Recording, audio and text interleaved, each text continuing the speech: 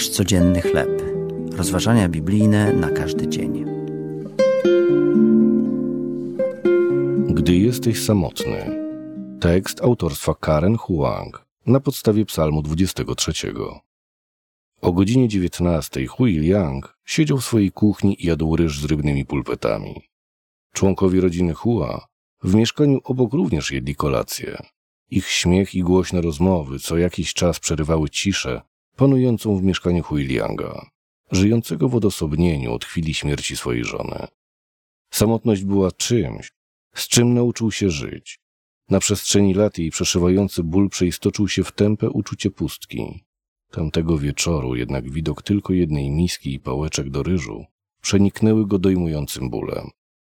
Zanim ułożył się do snu, przeczytał swój ulubiony biblijny fragment, Psalm 23. Wyrażenie, które miało dla niego największe znaczenie, składało się tylko z 3 słów. Ty jesteś ze mną. Hui Liang poczuł pokój w sercu, czytając o życiu pasterza.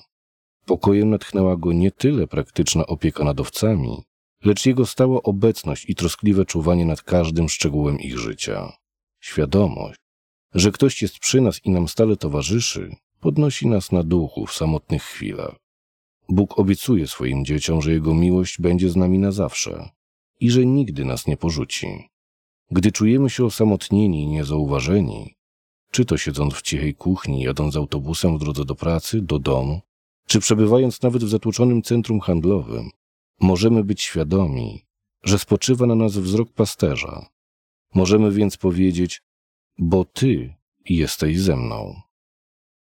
Kiedy zazwyczaj czujesz się samotny? Czy Psalm 23 jest dla Ciebie pociechą? Miłujący Boże, dziękuję Ci, że jesteś zawsze ze mną. To były rozważania biblijne na każdy dzień. Nasz codzienny chleb.